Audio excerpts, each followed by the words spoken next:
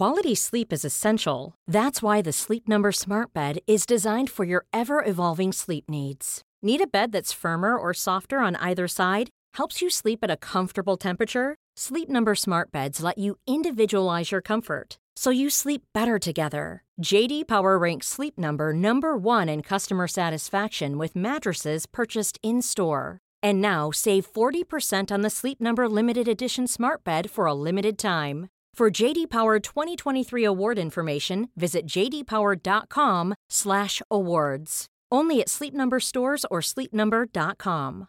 Hey, I'm Ryan Reynolds. At Mint Mobile, we like to do the opposite of what Big Wireless does. They charge you a lot, we charge you a little. So naturally, when they announced they'd be raising their prices due to inflation, we decided to deflate our prices due to not hating you.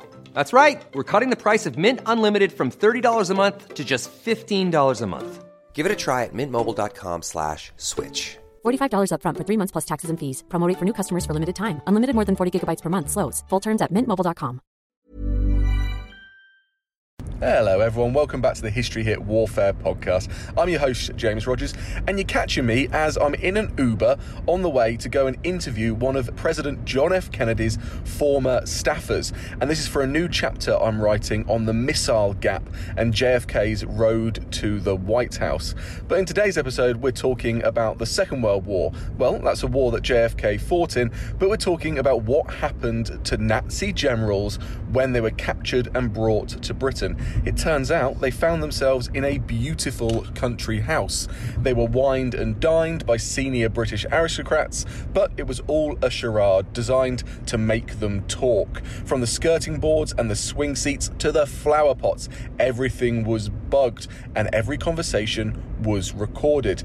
This episode was originally broadcast on Dan Snow's History Hit, and Dan is joined by Helen Fry, who explains the extent of this remarkable operation and how it changed British military strategy. Enjoy.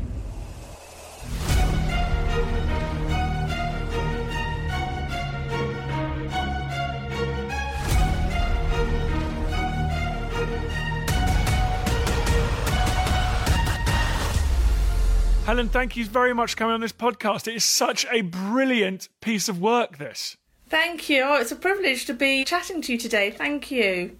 I mean, we hear so much about intelligence and the Second World War, but why don't we know more about this? Is this a hidden story? It's definitely a hidden story. The files were only declassified about 10, 15 years ago, and I stumbled across them just a year or so after they were declassified. And I think just the sheer volume of information, if it hadn't been for my own personal connection to a war veteran, I promised him I would tell the story of his unit. I think I would not have, worked through these files. They're pretty daunting. And thank goodness for everybody that you did work through them. Let's go from the beginning. When did the British government come up with the idea of treating high-ranking German prisoners in this particular way? Well, the unit opened actually in September 1939, of course, before the high-ranking German generals were captured. They were captured in 1942. So we were already treating prisoners of war in a very specific way, recording their conversations in special sites. But 1942, that's when things change. And of course, the first generals start being captured in North Africa. 43, the North Africa campaigns collapsed, and General von Arnim surrenders with 350,000 men, and he ends up in a luxury home at Trent Park, which is near Enfield. It's at Cockfosters. But of course, that was just the beginning of the saga of Hitler's generals, because by the end of the war, in that beautiful stately home, being treated almost like a gentleman's club, they had 59 German generals and 40 officers just below the rank of general. So it's an incredible story. Talk me through what happens when a general arrives in the UK as a prisoner. Talk me through what happens to them. Well, there were two sister sites where they dealt with lower rank prisoners, and we know that the German generals often were taken there for a day or so, and they were sort of debriefed. This was Latimer House and Wilton Park in Buckinghamshire. They had a sort of debriefing. You can't really interrogate them because they don't really appreciate being interrogated. And then, of course, they thought that was it. The British had sort of chatted them up, got what they needed, and then they were transferred, escorted to Trent Park, which is about 20 miles away, and there they were greeted with the utmost respect by Sir General Gepp, and courted a life of luxury. So they kind of enter into the house. They don't think, or they don't even question, why they're being held in a stately home and not in Nissen huts with barbed wire. They believe they deserve to be there, and that kind of plays to their ego and means that the most magical theatrical stage set unfolds in that house from 1942 until the end of the war. Well, all they were seeing were servants and luxury. What was actually going on in that house, behind the walls?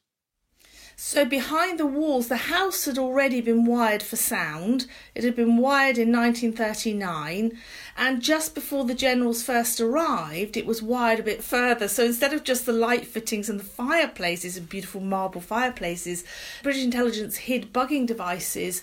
We know from the reports in plant pots, and the billiards table, everything, the skirting boards, everything that could be bugged was bugged, and that included the seat in the garden. That was a really good one.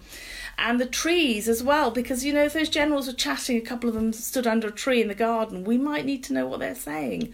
But of course, what they didn't realise was in the basement was this whole secret world of the listeners who were listening to everything that was going on upstairs. You mentioned in the book they were sort of welcomed by someone pretending to be a sort of aristocrat or friend of the cousin of the Queen or something. Oh, yeah. This is what I love. Well, the commanding officer was an MI6 officer, actually, Colonel Thomas Joseph Kendrick, and he was discussing the idea with the intelligence chiefs. You know, it would be a good idea to have a welfare officer to really schmooze the generals, kind of make sure they're relaxed. And they discussed the rank, and the Director of Military Intelligence said, well, you know, Major. So, no, says Kendrick, the generals love an aristocrat. OK, so what are we going to call him? Well, they called him Lord Aberfeldy, and I don't know if you've sort of picked up already, I think you would have from the book, that they named him after a whiskey distillery, which of course is typical British sense of humour. So Lord Aberfeldy treated them to day trips, extra cigars, and the generals really felt that he actually might secretly be a Nazi and was on their side. What kind of stuff did they overhear these generals talking about? Oh, there's tons and tons of stuff. I mean, one of the big reveals that I trace in the book is the connection between bugged conversation in March 1943. The generals are very depressed after the final fall of Stalingrad. One of them says, you know, that's it, we've lost the war. And it's General von Thoma who says, no, we haven't, we've got the secret weapon. And of course, we'd had intelligence already from agents behind enemy lines. There was the Oslo report about this on November 39. So we had things already on this, but this was the final confirmation. You know, you've got Hitler's closest circle of generals. Some of them didn't know about it. And then, of course, we start getting conversations about V1 and the V2, and ultimately, actually, the V3, which I'd never heard of. But the consequence, of course, I trace in the book is how that bugged conversation in the coming days as well led to Churchill's authorisation of the bombing of Peenemünde, which, of course, was the top secret site where all this was being developed in northern Germany. Were the generals monitored right the way till the end of the war? Did it start to run out? I suppose the good news is every time a new general came in, the others would all quiz him as how it was all going.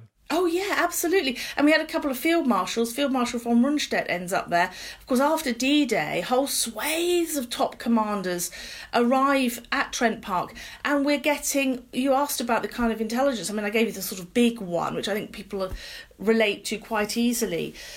But we've got eyewitness accounts of D-Day, which are fascinating themselves. We've got the generals discussing military strategy. I mean, every Friday night, each of the generals took a turn each week to give a 1-hour military lecture. And we recorded every single word. It's slightly different intelligence from the lower rank prisoners that we're still processing at Latham House and Wilton Park, while all this is going on with the generals.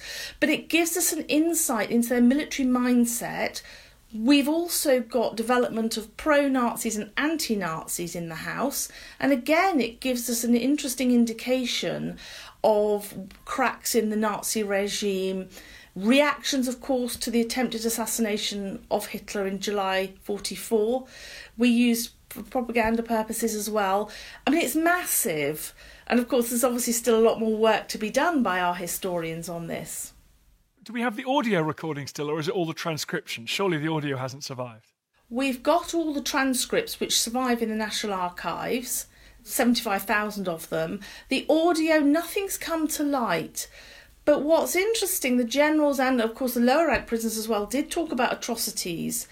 And Kendrick, commanding officer, ensured that the listeners kept cut discs. So they were recorded onto acetate discs, 78, some very old technology now. So Kendrick asked for this to be kept. And I'm just hoping that somewhere in some dusty basement, maybe the War Office or some storage they've forgotten about, there may well still be some of these that have survived. I mean, whether they're usable and we can hear them, I don't know. So you mentioned atrocities. I mean, there's debate over the extent of the genocide going on in Central and Eastern Europe. Was this useful intelligence on that front as well? Yeah, this is revelatory, actually, because Kendrick writes as early as 1940, and don't forget, these are just before the generals haven't arrived yet, but from lower rank prisoners, he writes in one of his reports, most prisoners are talking about atrocities.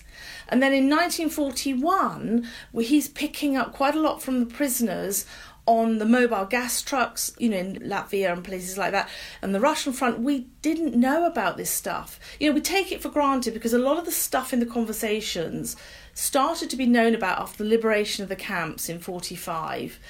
But, I was shocked to see the level of detail. And, by 1943, most prisoners, including the generals, were boasting that they'd murdered 5 million Jews. And British intelligence has got a comment there saying, well, is this accurate? And one of the other generals is saying, no, it's 3.5 million. We're also picking up stuff on the Warsaw Ghetto. Tons and tons of stuff there. The Aryan Stud Project, Hitler's programme for a pure Aryan race, and his breeding programme, young girls with SS officers. I mean, that didn't come out until the 1980s, but it's all there in these bug conversations. Obviously, it's difficult to ask you to get the consensus of this very diverse group of generals, but where does it leave you thinking about this idea of the innocent Wehrmacht? The soldiers didn't quite realise what was going on with the SS and the execution squads, and they were just there to make war, and it was other people that were doing the atrocities. Well, that's one of the big turning points, I think, of assessing this material, because the Wehrmacht, as you said, the German army, for 70-odd years has been sort of the innocent party in all this, and it's absolutely clear that that's now not the case, that there was not all of the generals and not all of the prisoners, of course, but there were a large proportion of the Wehrmacht that was complicit in war crimes, and particularly on the Russian front. There's tons of stuff, and it links up with some of the decoded messages at Bletchley Park, actually. So it's a fascinating subject to join up these two intelligence groups, which were working very closely together throughout the war. But absolutely, I think some of this stuff is going to change our understanding of parts of the Second World War.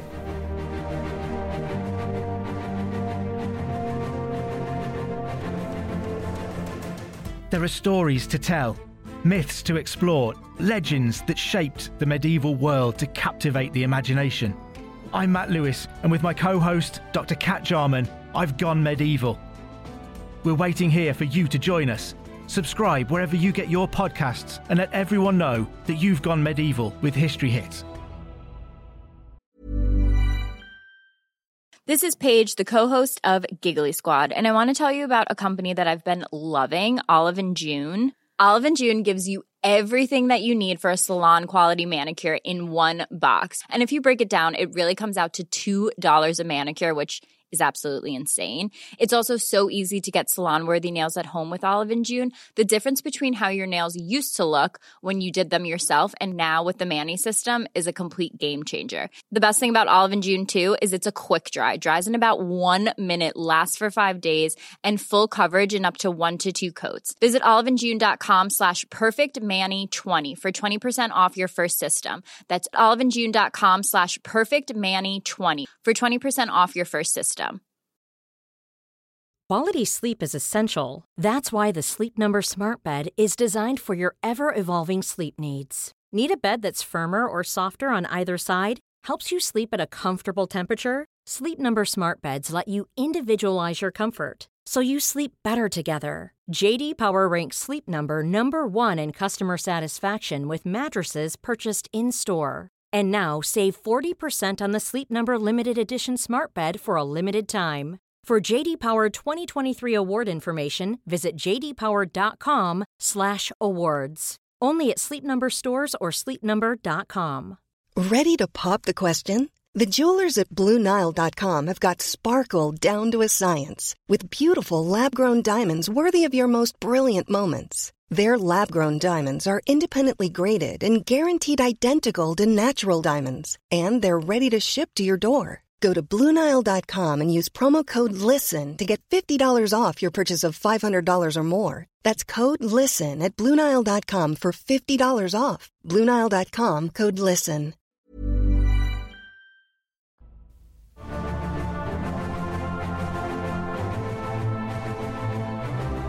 Are you telling me that none of the generals at any stage guessed? So some of them think, well, let's go outside and have this chat, and then they're recorded outside anyway. Or were they just ridiculously sort of lazy? Well, you see, they were warned in Germany, if you're captured, the British will bug your conversations. And the Germans were doing it to us. They were doing it in Colditz, and I found stuff in some of the MI9 files. That's this branch of military intelligence that we're dealing with. So, and they weren't fools. They were highly educated. But I think, and this is my assessment of the intelligence reports, British intelligence has turned psychology on its head. They're not in surroundings they expect to be. They're pampering them. There's plenty of whiskey. One of them even asks, can we have parole for pheasant shooting? It's like a comedy sketch. Lord Aberfeldy says, well, with the greatest respect, you might shoot the guards. So we've got all this nonsense going on in the house. And I think, really, they were just looking the wrong way, so to speak. What about the teams that worked there? I mean, were they entering and leaving by some underground passages? How do you keep all that secret? Well, we have one surviving secret listener from that period, and he doesn't remember, actually. It's a shame, but, in the basement itself, it goes right out across a west wing, and at the back, even today, there were like double doors. So we think that's how they went in and out. There's no evidence of tunnels or anything like that, although I think people locally like to think that there are all these tunnels. And of course they'd planted trees as well, so that once they come out of the entrance, anyone looking out from the ground floor wouldn't have seen, these listeners coming and going. That's our theory, but we don't know for sure. Do we know what it was like to work there? Do you get the same stories of the excitement, the hard work, the secrecy that you get when you talk to Bletchley veterans? Yeah, I mean, there was one veteran who wouldn't talk. His grandson picked up some of my work, and he saw something on BBC, actually, when I was interviewed a few years ago, and he said, hang on, my grandfather never served abroad, but he did something secret. He went round to see him, and his grandfather wouldn't speak. And he said, grandfather, but look, your name is in... And then his grandfather spoke. So, yeah, they were bound by secrecy. It took a while for me to get some of the information from them because they weren't too sure, but very proud now. And I think what's a shame is by the time I got to the story, and this is, as I say, 15 years ago, the vast majority of the veterans had passed away. And they never realised the sheer impact of the work that they'd done. I mean, 12-hour shifts, very boring. So a couple of them that I interviewed, survivors that I interviewed, they're listening to stuff. Sometimes they're aware that their commanding officer's getting very excited, but they don't remember what they've been listening to over a 3 or 4 year period. So yeah, quite mundane, but incredibly important. Did any of the generals realise ever in their careers that they'd been played like this? Not that we've got evidence of, actually. I mean, my theory, and of course I don't know whether it's accurate, the files weren't declassified, as I mentioned, until about 15 years ago. Well, it took 5 years for someone at the War Office to go through and check that there was nothing sensitive in them. So there's that many files to go through and check. But my suspicion is that these files weren't declassified until the last German general had died. And so, I mean, it's something I need to follow up on, but it is fascinating that I think they were duped to the very end. You mentioned there were some were Nazis and some were anti-Nazis. I mean, was that quite a strong area of disagreement and debate within this group? Oh, absolutely. And in fact, some of the transcripts of their conversations, these typed transcripts, which today are in German and in the English translation, sometimes in brackets, the listeners typed up, or whoever typed it up after them, actually usually the women, it says in brackets shouting or getting irritated. So they put in a sort of tone. And we have a case of a couple of the generals having a really intense argument on the staircase, and one of them shouting over the banisters. I mean, the pro-Nazis were getting quite anxious. Well, that's probably a polite way of putting it, because the anti-Nazis wanted to read, well, sort of democratic literature. They were given books and newspapers to read, but some of the generals disapproved of what their colleagues were now reading. They had a little sort of meeting, this pro-Nazi clique.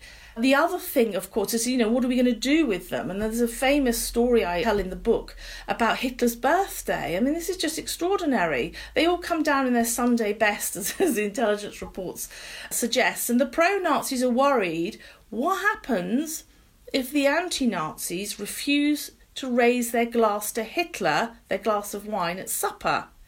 And the pro-Nazis say, well, when we're back in power in post-war Germany, we're going to expel them from the officers' corps or shoot them for treason. And so all this pandemonium is going on in the house. And one of Kendrick's officers has written in the margin of the intelligence report, these guys are never getting back in power. And so I suppose for me, it's that whole charade and the layers of the story. It's not just about the bug conversations, but what I think we have here is a rare snapshot into daily life in the Second World War.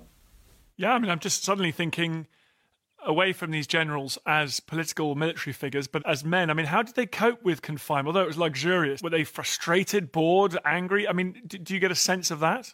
Don't forget there are quite a lot of them in there. I mean, by May 43, we have at least a dozen there, and that's increasing after Sicily and Italy, and then D-Day, of course. So we've got 59 German generals and officers and their batmen. We made sure there was plenty for them to think about and to talk. In fact, in one case, one of the daily administrator who administrated it for Kendrick, Topham he wrote to his counterpart in America, because don't forget the Americans were involved with this unit as well, American intelligence, and said in his letter, I pray daily for rain because the generals are spending too long outside and we need them talking.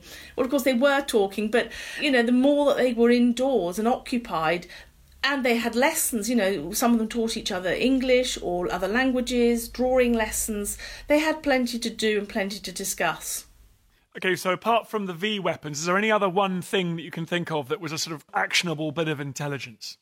Yeah, they picked up stuff on the atomic bomb programme. Again, this is something we need our historians to look into more closely. We know as well, not just from the generals, but from the lower rank prisoners, and I think we mustn't forget those also, because there's volumes of stuff there, tons of stuff on the U-boat war. You just get a sense that it's changed the Battle of the Atlantic, the stuff we're reading there, that you think, oh my goodness, this has clearly had an impact on defences. We're even picking up intelligence as early as 1940 on the failed Norwegian campaign, and we did snatch prisoners and they came back to Trent Park. So all this stuff is really worth looking at in more detail.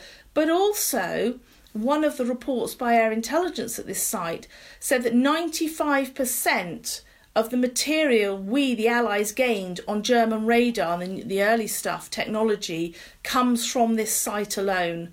And I found that staggering, because I've never read this stuff before. Again, is it just like Bletchley Park in the sort of 1960s and 70s? It was just so secret that that's why the story isn't known about today. Why is it that this is so shocking and surprising to us? Yeah, well, you see, I uncovered a very fierce debate in intelligence circles at the end of the war. And there was a debate about whether this material, and it goes back to what we discussed on the war crimes and the atrocities in the concentration camps, we had all these tons and tons of knowledge, this should go to Nuremberg. And I think this is going to partly answer your question. And ultimately, some of the intelligence lot said, oh, no, yeah, we should release this. These guys must be brought to justice.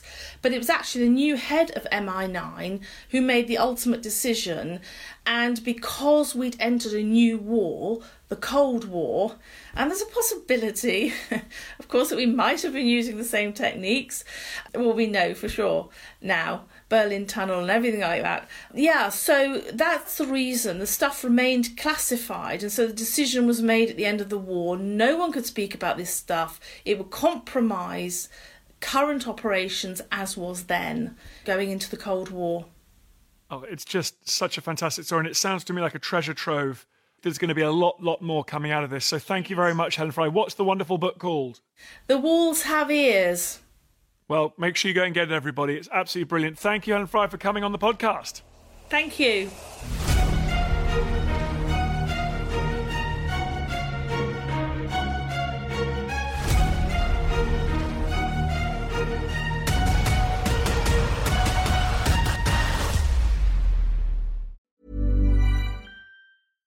Hi, I'm Daniel, founder of Pretty Litter. Cats and cat owners deserve better than any old-fashioned litter. That's why I teamed up with scientists and veterinarians to create Pretty Litter. Its innovative crystal formula has superior odor control and weighs up to 80% less than clay litter. Pretty Litter even monitors health by changing colors to help detect early signs of potential illness. It's the world's smartest kitty litter.